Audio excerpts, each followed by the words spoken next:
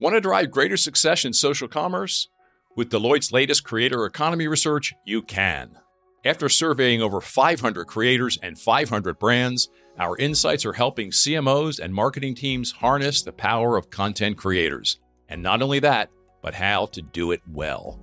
See for yourself by visiting cmo.deloitte.com today. What's the first brand that made an impact on you?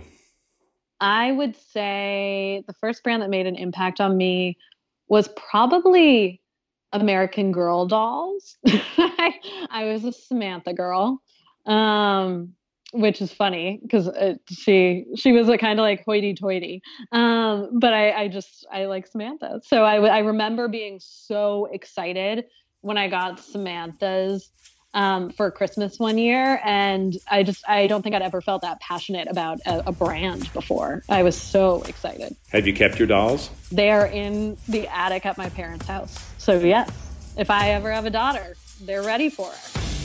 Hi, I'm Jim Stengel, and I help major brands find their purpose and activate it, and the profits follow. For 7 years, I was the global marketing officer for Procter & Gamble, where I oversaw the marketing of hundreds of brands. You may not know it, but the CMOs, the chief marketing officers of all of your favorite brands, are trying to connect you with your favorite products and services through purpose. And on this show, I delve into how they do it. My guest today on the CMO podcast is Jenny Avallon Lewis, the head of marketing for Uber North America. Uber is just 9 years old, hard to believe, but listen to these stats.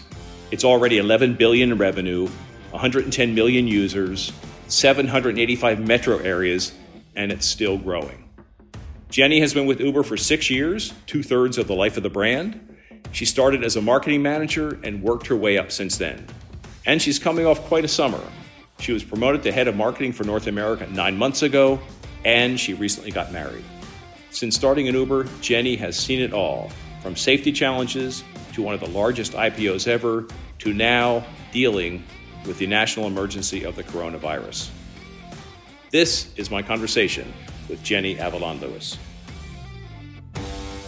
Welcome, Jenny, to the CMO podcast. Thank you for spending your precious time, especially this week, with us, because we're recording this podcast during the coronavirus national emergency.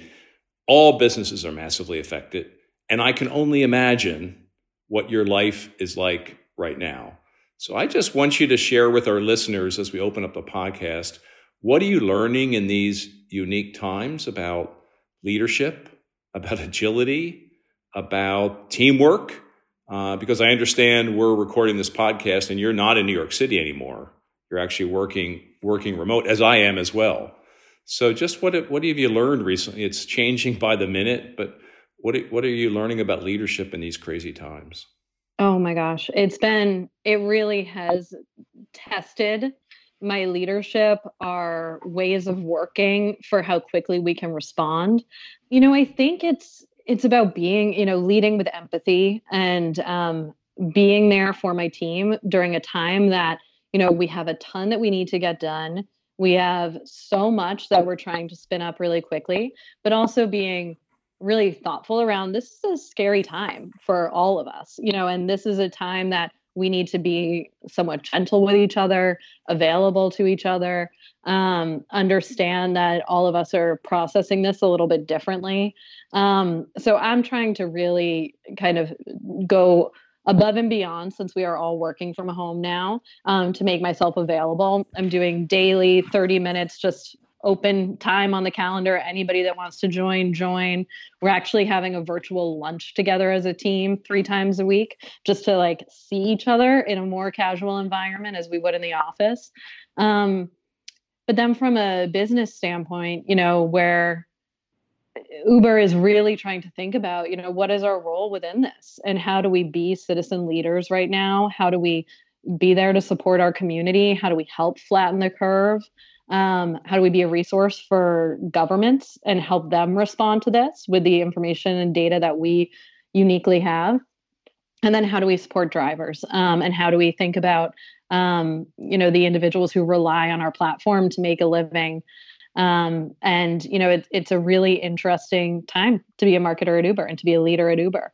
But I'm so proud of the way the team has really rallied and come together. It's amazing during these instances, just the grit and passion that you see. And I think that, is just really telling right now. So as difficult as it is, it's been a good time for the team, I think.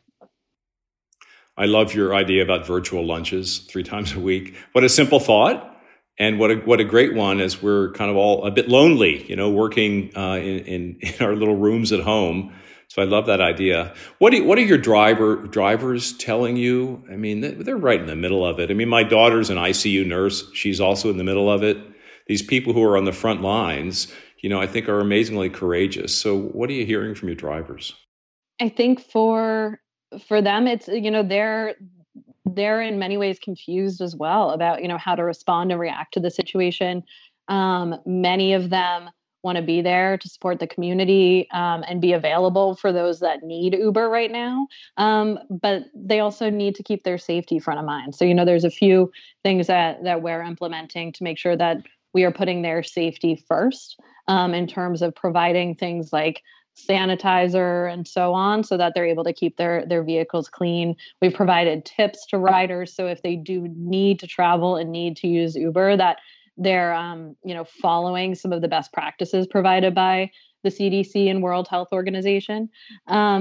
But I think for them, we're trying to be as supportive and be there for them so that they understand the resources that are at their disposal, through different programs that we offer, as well as making all drivers aware that if they are diagnosed with COVID, that they are able to self-isolate, and that they will receive financial assistance for up to 14 days, while their account is on hold, so that they're able to take care of themselves and put their own health and well-being first.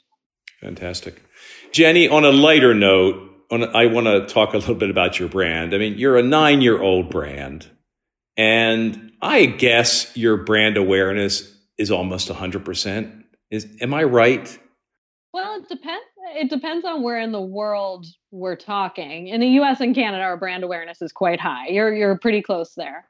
In the U.S., it was our first market, San Francisco, May 2010. And so we're highly saturated across the U.S., but in varying degrees. So it's been incredible just to watch that growth.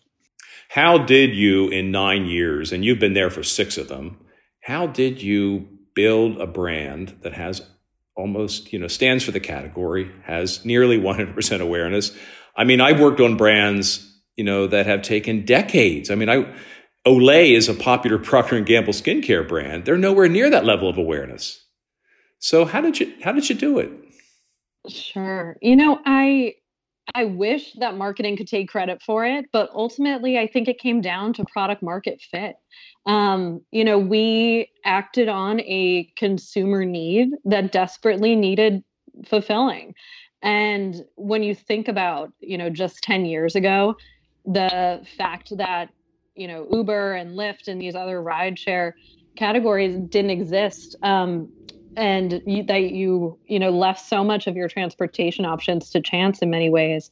It's kind of crazy to think about how far we've come. So, there's certainly a lot that marketing did to throw fuel on the fire and to help drive acquisition and awareness of the product so that people were able to use it. But ultimately, I think it comes down to building a product that people really wanted and that people really needed. But, of course, marketing has to take a little bit of credit. Sure.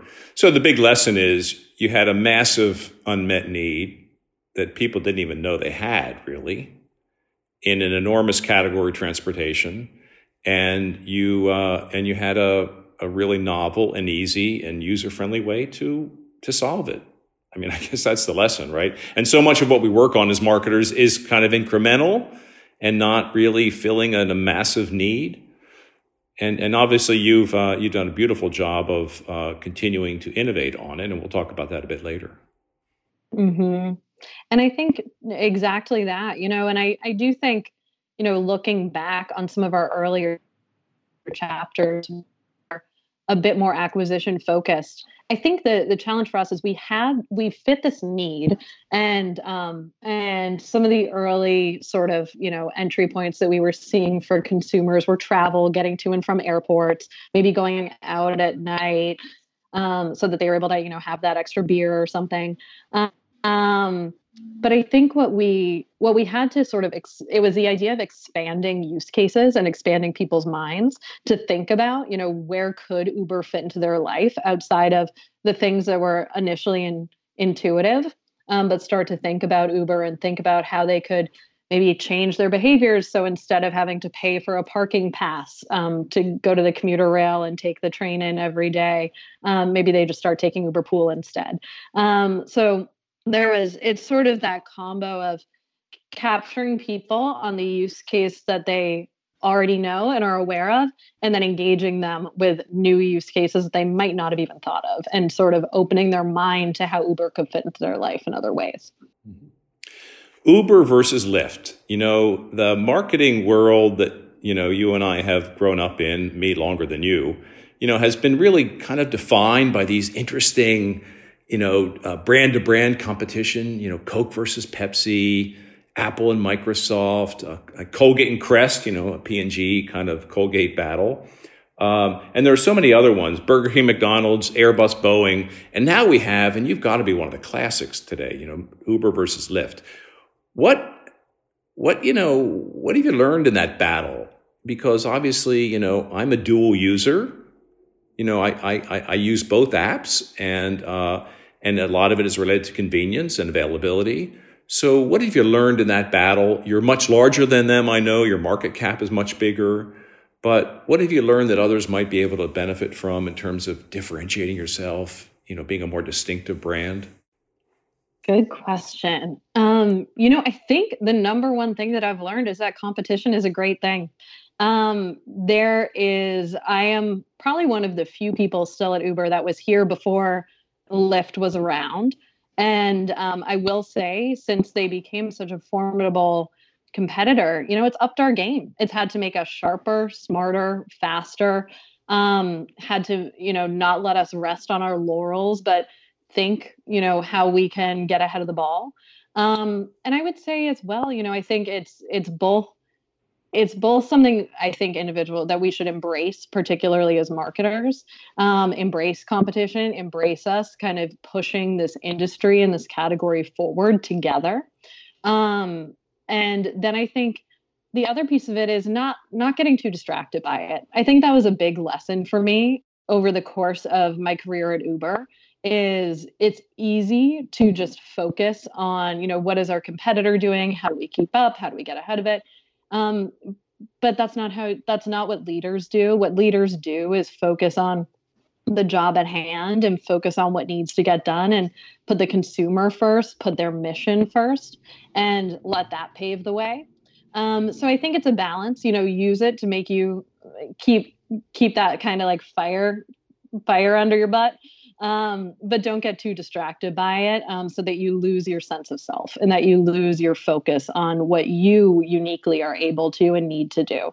And I think that comes with finding your voice and finding your purpose as a brand. Do you think Lyft has helped you become clearer on your purpose and in your differentiators and your distinctive qualities? Has it helped sharpen that for you?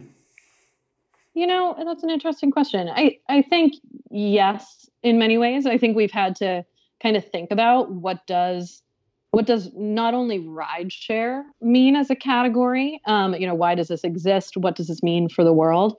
But what does Uber mean as a part of that? And I think we're still defining that. We are such a young brand in the grand scheme of things. And I like to say we're kind of like in our teenage years right now and sort of finding our voice to that end. And I do think, having such a strong competitor helps you kind of ask those existential questions about, what differentiates us from one another. Why would somebody open Uber first? Why would they only use Uber? And how do we start thinking about better defining? What would you say is the key to success for today's CMO? If you said data, you wouldn't be the only one. At Deloitte, however, we believe data is only half of the equation. The other half, story. Because data is the language of business, but story is the language of humans.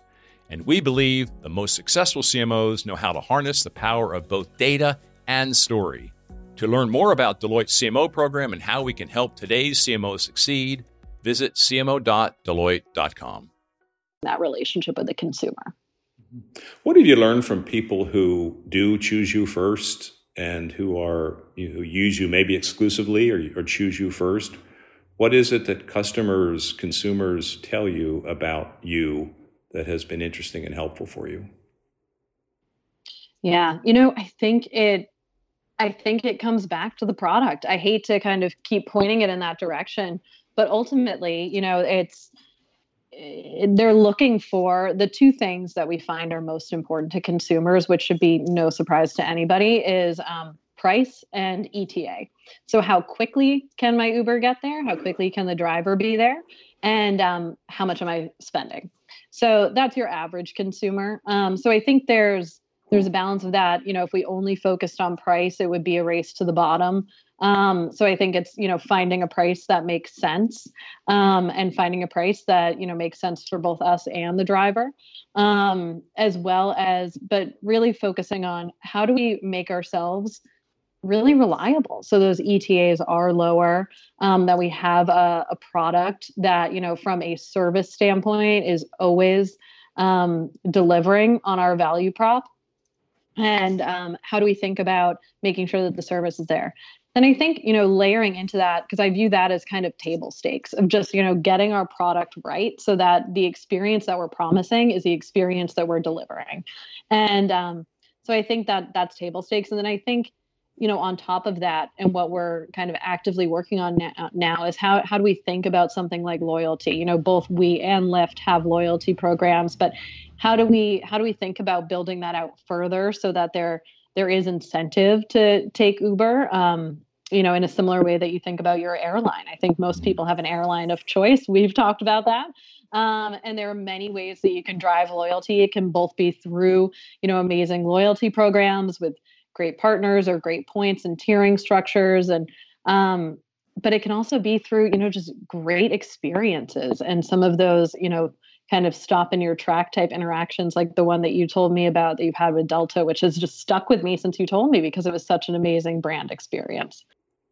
Yeah, I shared with Jenny, before this podcast, we were having a meeting in New York City, actually, and I told her that my mother passed away recently, and I had to change all my travel arrangements, and I was doing that with Delta, and within, 10 to 12 hours, a beautiful flower arrangement was sent to me by Delta. Sad about my loss, and somebody took the initiative to do that. That's the power of a culture. That's the power of a purpose. It's a power of being customer obsessed. So that's the case that Jenny and I were talking about. And I'm a real Delta brand zealot. And that's, and that's one reason why. It was a zealot before that, but they really do care. And I feel that. I've been riding them during this coronavirus and they've been wonderful, just wonderful. So anyway, that's the story that Jenny was referring to. Let's stay on this topic of brand passion and brand purpose. And I love your brand purpose. And I just want to read it for our listeners. Your purpose is to ignite, and I think I had this right, to ignite opportunity by setting the world in motion. And the way you will do this, your mission in doing that, is to make transportation as reliable as running water for everyone, everywhere. That's an incredible ambition, which I love it. It's huge. So I want you have 22,000 employees, 4 million drivers. So, wow, how do you take that wonderful, ambitious, world-changing purpose and bring that to life with your, the people who are bringing your brand to life every day, the drivers, your team? How do you activate it? It's a great question, and I think it is ambitious. And I think that is very much so a part of Uber's DNA, is to take this big, bold, audacious idea and attack it and, go after it. And I think that's where Uber was born from, of this kind of crazy idea that was hatched during a snowstorm in Paris, and saying, oh my gosh, let's make this a reality. Let's reimagine how our cities could look and how people could move. I think what we that mission is evolving and that purpose is evolving as we think about layering in things like Uber Eats and Uber Health and Jump, which is our bikes and scooters platform. Um, but I think at the core of it all is movement. And how do we enable that sense of movement, be it for the driver or that is taking, advantage of this economic opportunity to earn and provide supplemental income. And using that movement to help feed their families and so forth, as well as how do we think about opening our cities up so that people are able to experience them in ways that they hadn't before. So how we activate that, I think a piece of it is we need to feel it as employees ourselves. You mentioned, we have, I think, even over 22,000 employees, corporate employees now, and we need to feel it. We need to feel that opportunity is there within our corporate culture. So I think that to me is table stakes, and we're really trying to infuse that energy and passion within our way of working internally. And then I think another piece of it is, again, to that end, and you mentioned, which actually is, was an earlier mission statement of ours, which was transportation as reliable as running water everywhere and for everyone. And, we've evolved kind of a bit past that, given we've moved on to other things beyond transportation. But I think the idea there being reliability, and how do we be there? How do we make sure we are always there for the people that need us? And, I think we have a lot of exciting stuff in the hopper that I don't want to give away too much of now, but to think about how we can show that over the coming year. What kinds of brands do you admire that have a purpose that you can learn from and be inspired by? When you talk about incredible reliability, I mean, is it companies and services and products like Google and others that you emulate? I mean, who gives you inspiration? I think Google is one. Google's sort of helpful mantra of, always being there to be helpful for their users. I just love the simplicity of that. It's so clear. It's so poignant. Google definitely is one that catches my eye. Airbnb, with their belong message, I think is really powerful and feels very, very organic to who they are as a brand. I think that's something that, the purposes that feel the most natural to me, I think, are the ones that are the strongest. And I think that's where Google comes in. It's when you need help, when you're curious about something, they're there to help you. It's that simple. So I think it comes down to simplicity for me, for the ones that really stand out. I think Airbnb is one that I always go back to for whatever reason.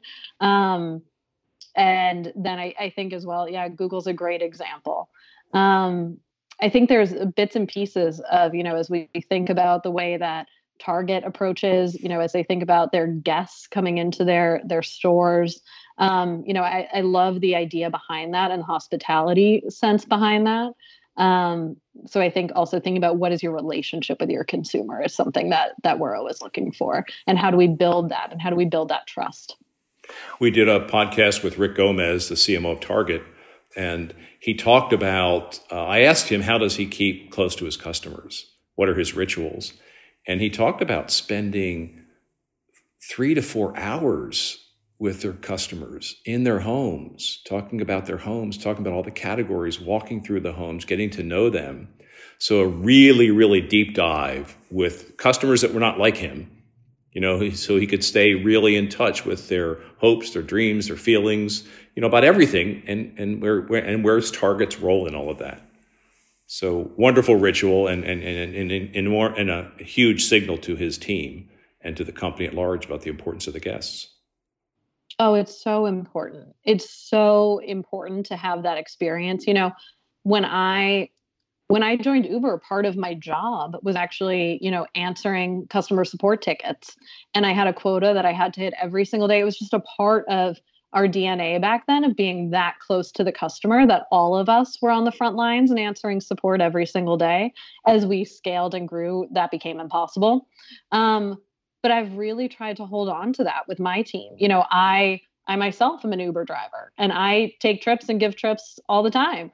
And I think I need to put myself behind the wheel to understand that experience, to understand, what are the emotions that you're feeling when you're requesting a new trip? What are the pain points that you're feeling when you're when you're picking somebody up or when you're dropping somebody off? I experience Uber as a rider every single day, of course, but I think getting that full experience is really important. And my team is baked in, half a day every single week for either, or every single month for either driving, spending time shadowing one of our support representatives at our green light hubs, which are our driver support centers, attending focus groups with consumers. We've done similar to what he spoke to there, actually going into the homes of riders and drivers and spending time with them, understanding the role that Uber plays within their life.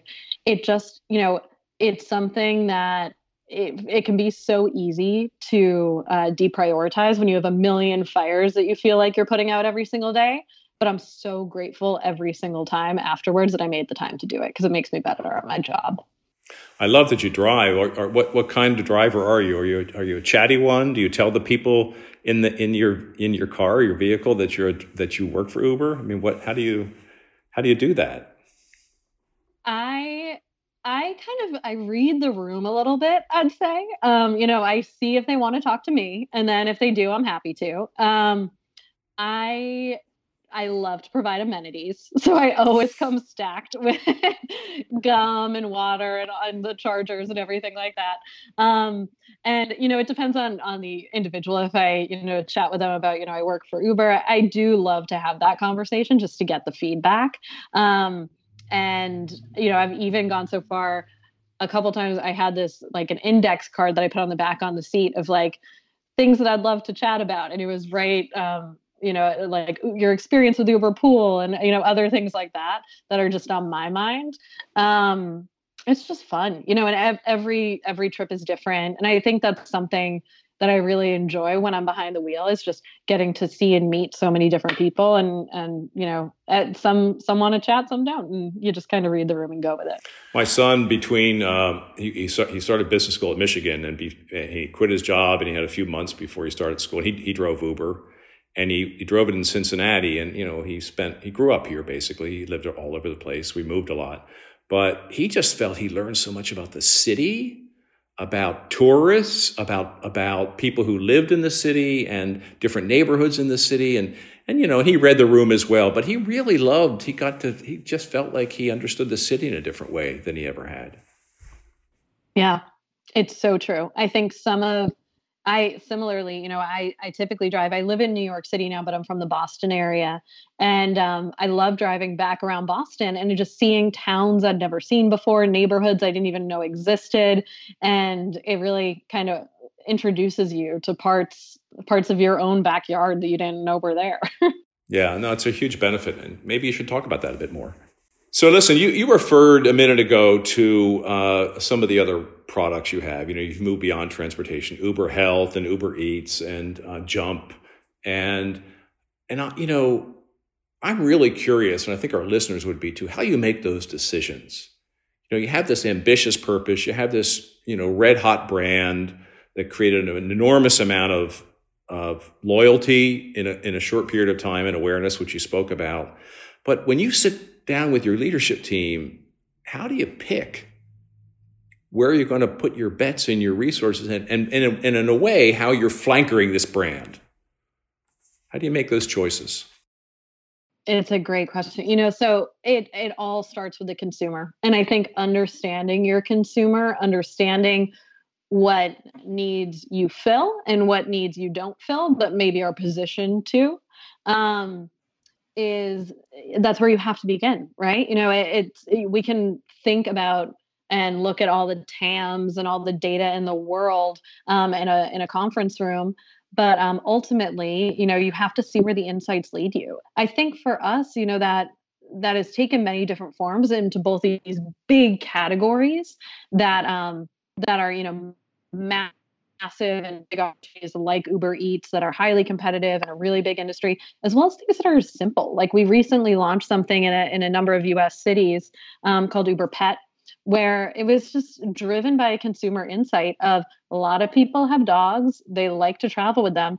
And it's kind of as a dog owner myself, it can feel like kind of a hassle when you request an Uber, you feel like you should call the driver, give them a heads up. Some drivers are okay with taking a non-service animal pet, and some aren't. And so then maybe your driver isn't, you have to re-request. It just adds kind of like this obstacle. So it's not a huge category, but it's a consumer need that we could easily fill, and we weren't. So we added a toggle in the app that you can say you have a pet, and drivers are able to say they're comfortable with accepting pets into their vehicle. And it's simple things like that that just kind of give us a little bit of that edge of how do we stay ahead? How do we kind of create this experience that people didn't even know they needed? But it comes from listening to your consumer first and foremost. And then, of course, you have to prioritize how you spend your time from there. And I think you weigh that with the potential benefit back to the business, but also weigh that with the potential benefit back to the consumer and the customer. And, can that grow their loyalty and engagement to your platform over time?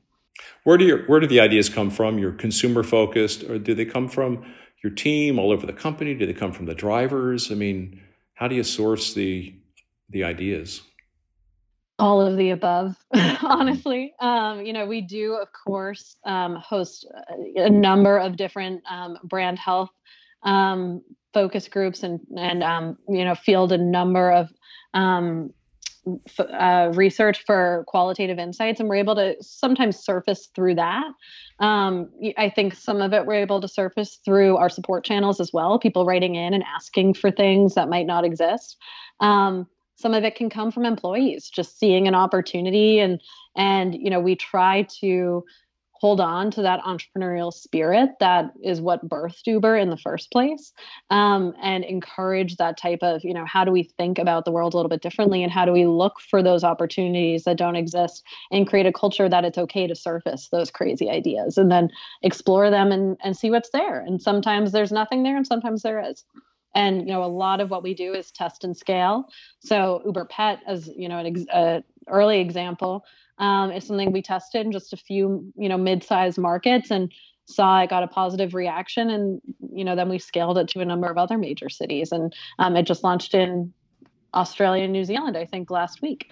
So how do we think about, also, a bit of an incubator approach that we can test this in a few markets and then see if it's working and go from there.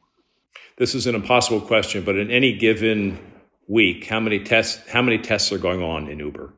I would say lots. There are lots. Hundreds certainly. And I think, in the US alone, probably hundreds. But, keeping in mind, we are a global company and we have a large global footprint. So there's products that exist outside the US that, like we have, Uber Moto in Paris.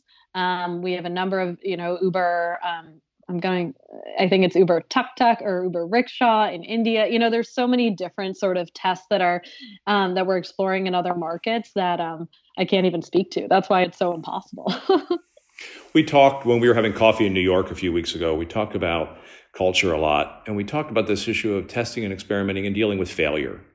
And you talked a bit about, that's a tough concept at every company, and it's a tough concept at your company. So what are your insights for our listeners about you're an experimentation-oriented culture, you're an entrepreneurial culture. You have to accept failure, and you have to make failure part of how you do business. It's an age-old concept. We've all wrestled with it as leaders. What are some of your insights to keep fear of failure at bay and to keep people stretching and trying and experimenting? It's a great question. And I think I'll be honest, I think it's gotten harder as we've gotten bigger. And I think, that was very, that part of that entrepreneurial culture that I referenced is, entrepreneurs fail every single day. My brother's one of them, I know. And, when we were smaller and didn't have the microscope on our business or all the attention, it was easier to kind of bounce back from those failures. So I think it's, balancing that as we've scaled and grown, and maybe being a bit more thoughtful and, trying to maybe test a little bit more in advance so that we're being a bit more strategic as we approach work, and it's not just kind of throwing things against the wall and seeing what sticks. So I think there's a bit of that upfront planning that you need to do to ideally kind of like see around the corner a little bit, expect failure in some cases, and be willing to kind of take that hit for the greater good. But I think it's also about just having a culture that embraces that, understands that, learns from something and moves on.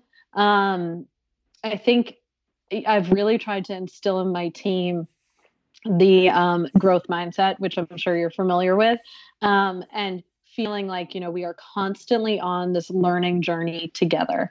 And I am learning too. We are all learning and up leveling. And the only way you can learn is through trying things. And that's how I've grown my career. That's how I've gone to where I am. A lot of my job I've had to learn on the fly.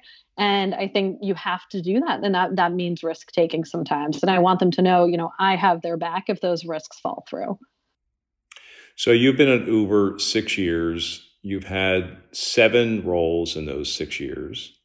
So you've been with the company for 2/3 of its existence, really. So what enticed you to join? What was it about the team, the culture, the idea, the concept, the brand that took you into this relatively new company at that time?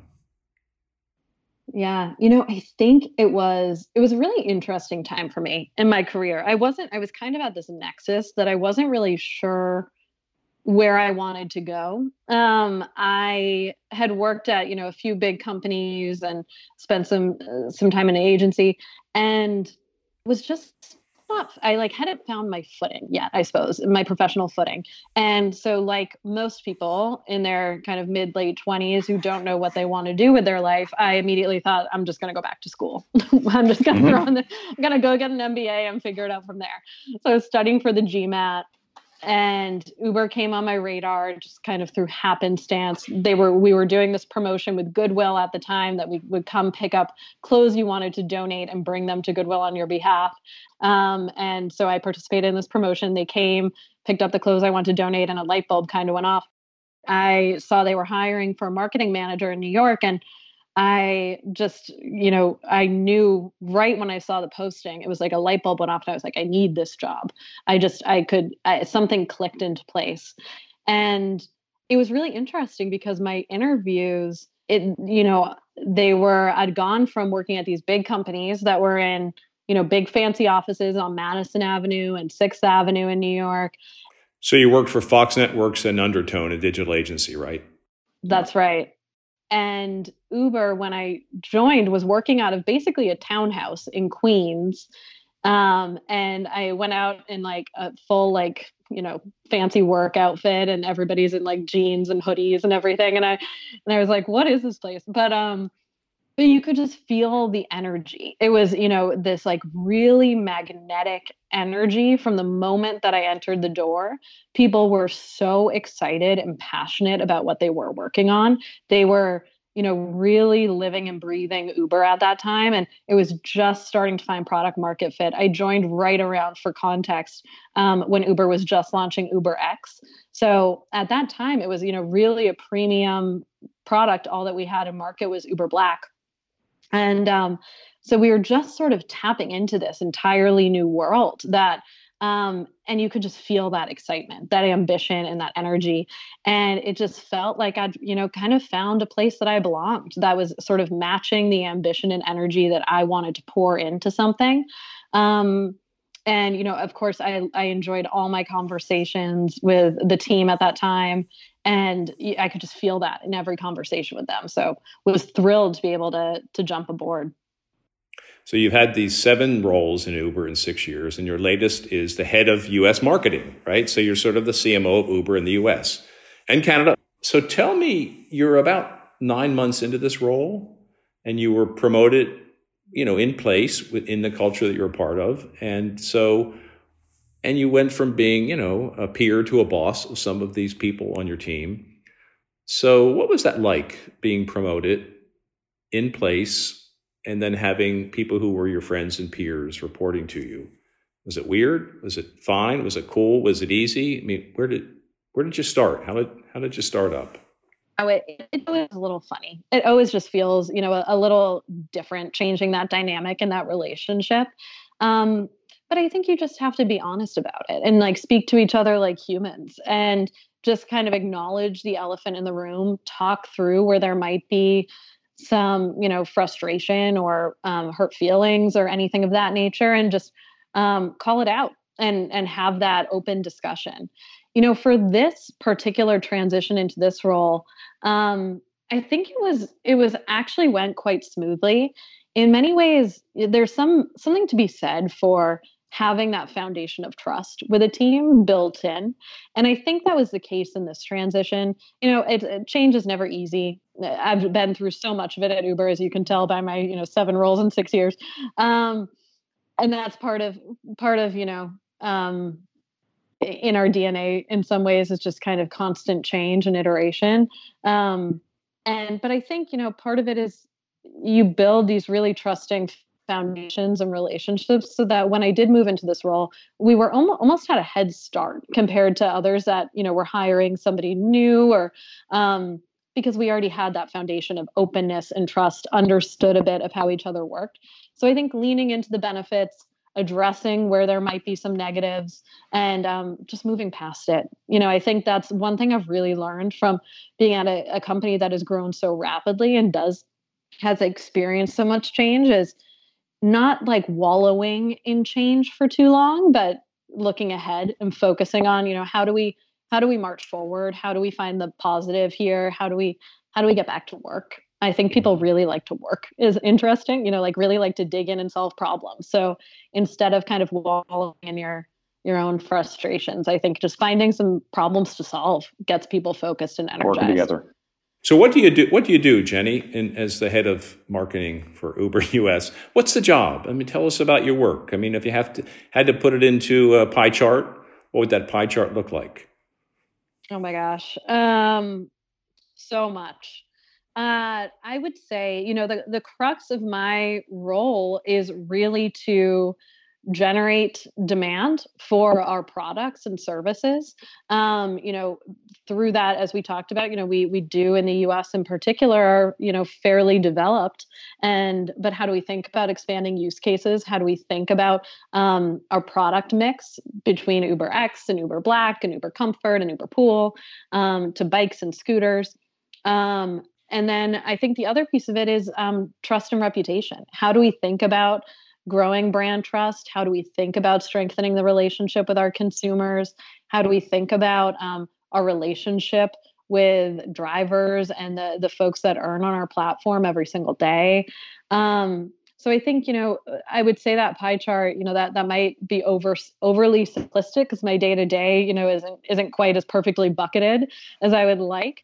But ultimately, those are a lot of the problems I'm trying to solve. Is just, how do we grow and increase the usage of our products and platform, and then how do we strengthen the relationship that we have with the consumers that use us every day? What's your favorite part of the role?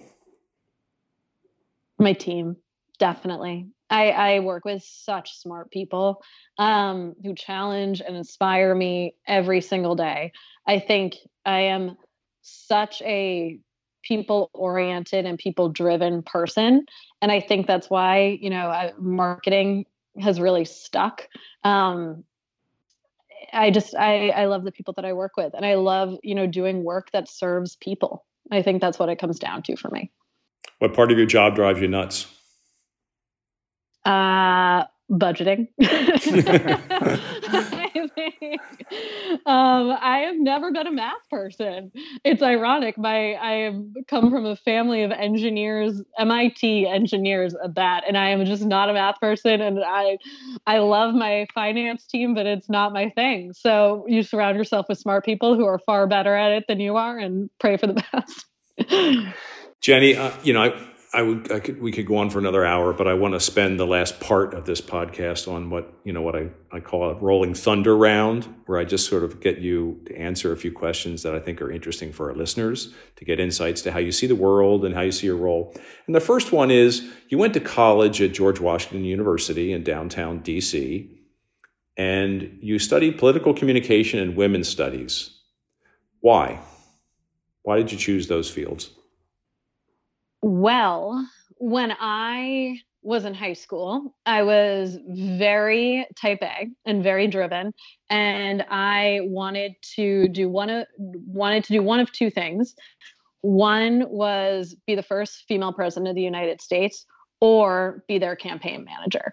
So I was very politically inclined back then, and needed to get myself to DC. So I went early decision to GW. They were the only school in the country that offered this political communication program, and just wanted to be in the heart of the action. I obviously changed paths. But I'm so glad that I had that experience. And women's studies, I just sort of stumbled into. I was always really interested. I always loved history, and really enjoyed all my history coursework. But a lot of history, and there's some crazy stat that I just saw the other day, is centered around men, and I felt like I wasn't learning about the role of female in history as much. And I took a lecture my freshman year with this incredible professor of women's studies, and just thought it was so fascinating. So I ended up taking on women's studies as a minor, more from just a passion standpoint. But I'm so glad I did it because it just kind of opened my mind to feminist theory. You still might be president, Jenny. Don't give up. Really. I'll get behind you. I'll run your campaign. So anyway, you were also in your first year of marriage, right? Yeah. You got married. Last year was a big year. You got promoted, you got married. So was planning the wedding tougher than running marketing at Uber? No, I'm going to say no, only because I had the best wedding planner in the world. So she was incredible, amazing, took care of everything. Anybody who's getting married, I didn't think I needed a planner because I am a very big planner myself. Get one, you need it, especially if you're working in an intense job. So did you use Uber on your honeymoon? We did. We actually did, yes, to get to and from the airport. We went to Bora Bora, though, and Uber's not available in Bora Bora, nice. Unfortunately. Nice. So, did you get married in Boston? Is that where you got married? Up in Vermont, actually. Vermont, oh, nice. On Lake Champlain. Beautiful. So what's a brand besides Uber that you would really miss if it went away? I would a lot of them. I would really miss Apple. I use all Apple products. I would really miss Apple if it went away. I'm dialed into you from an Apple product right now, so that'd be a problem. Yeah.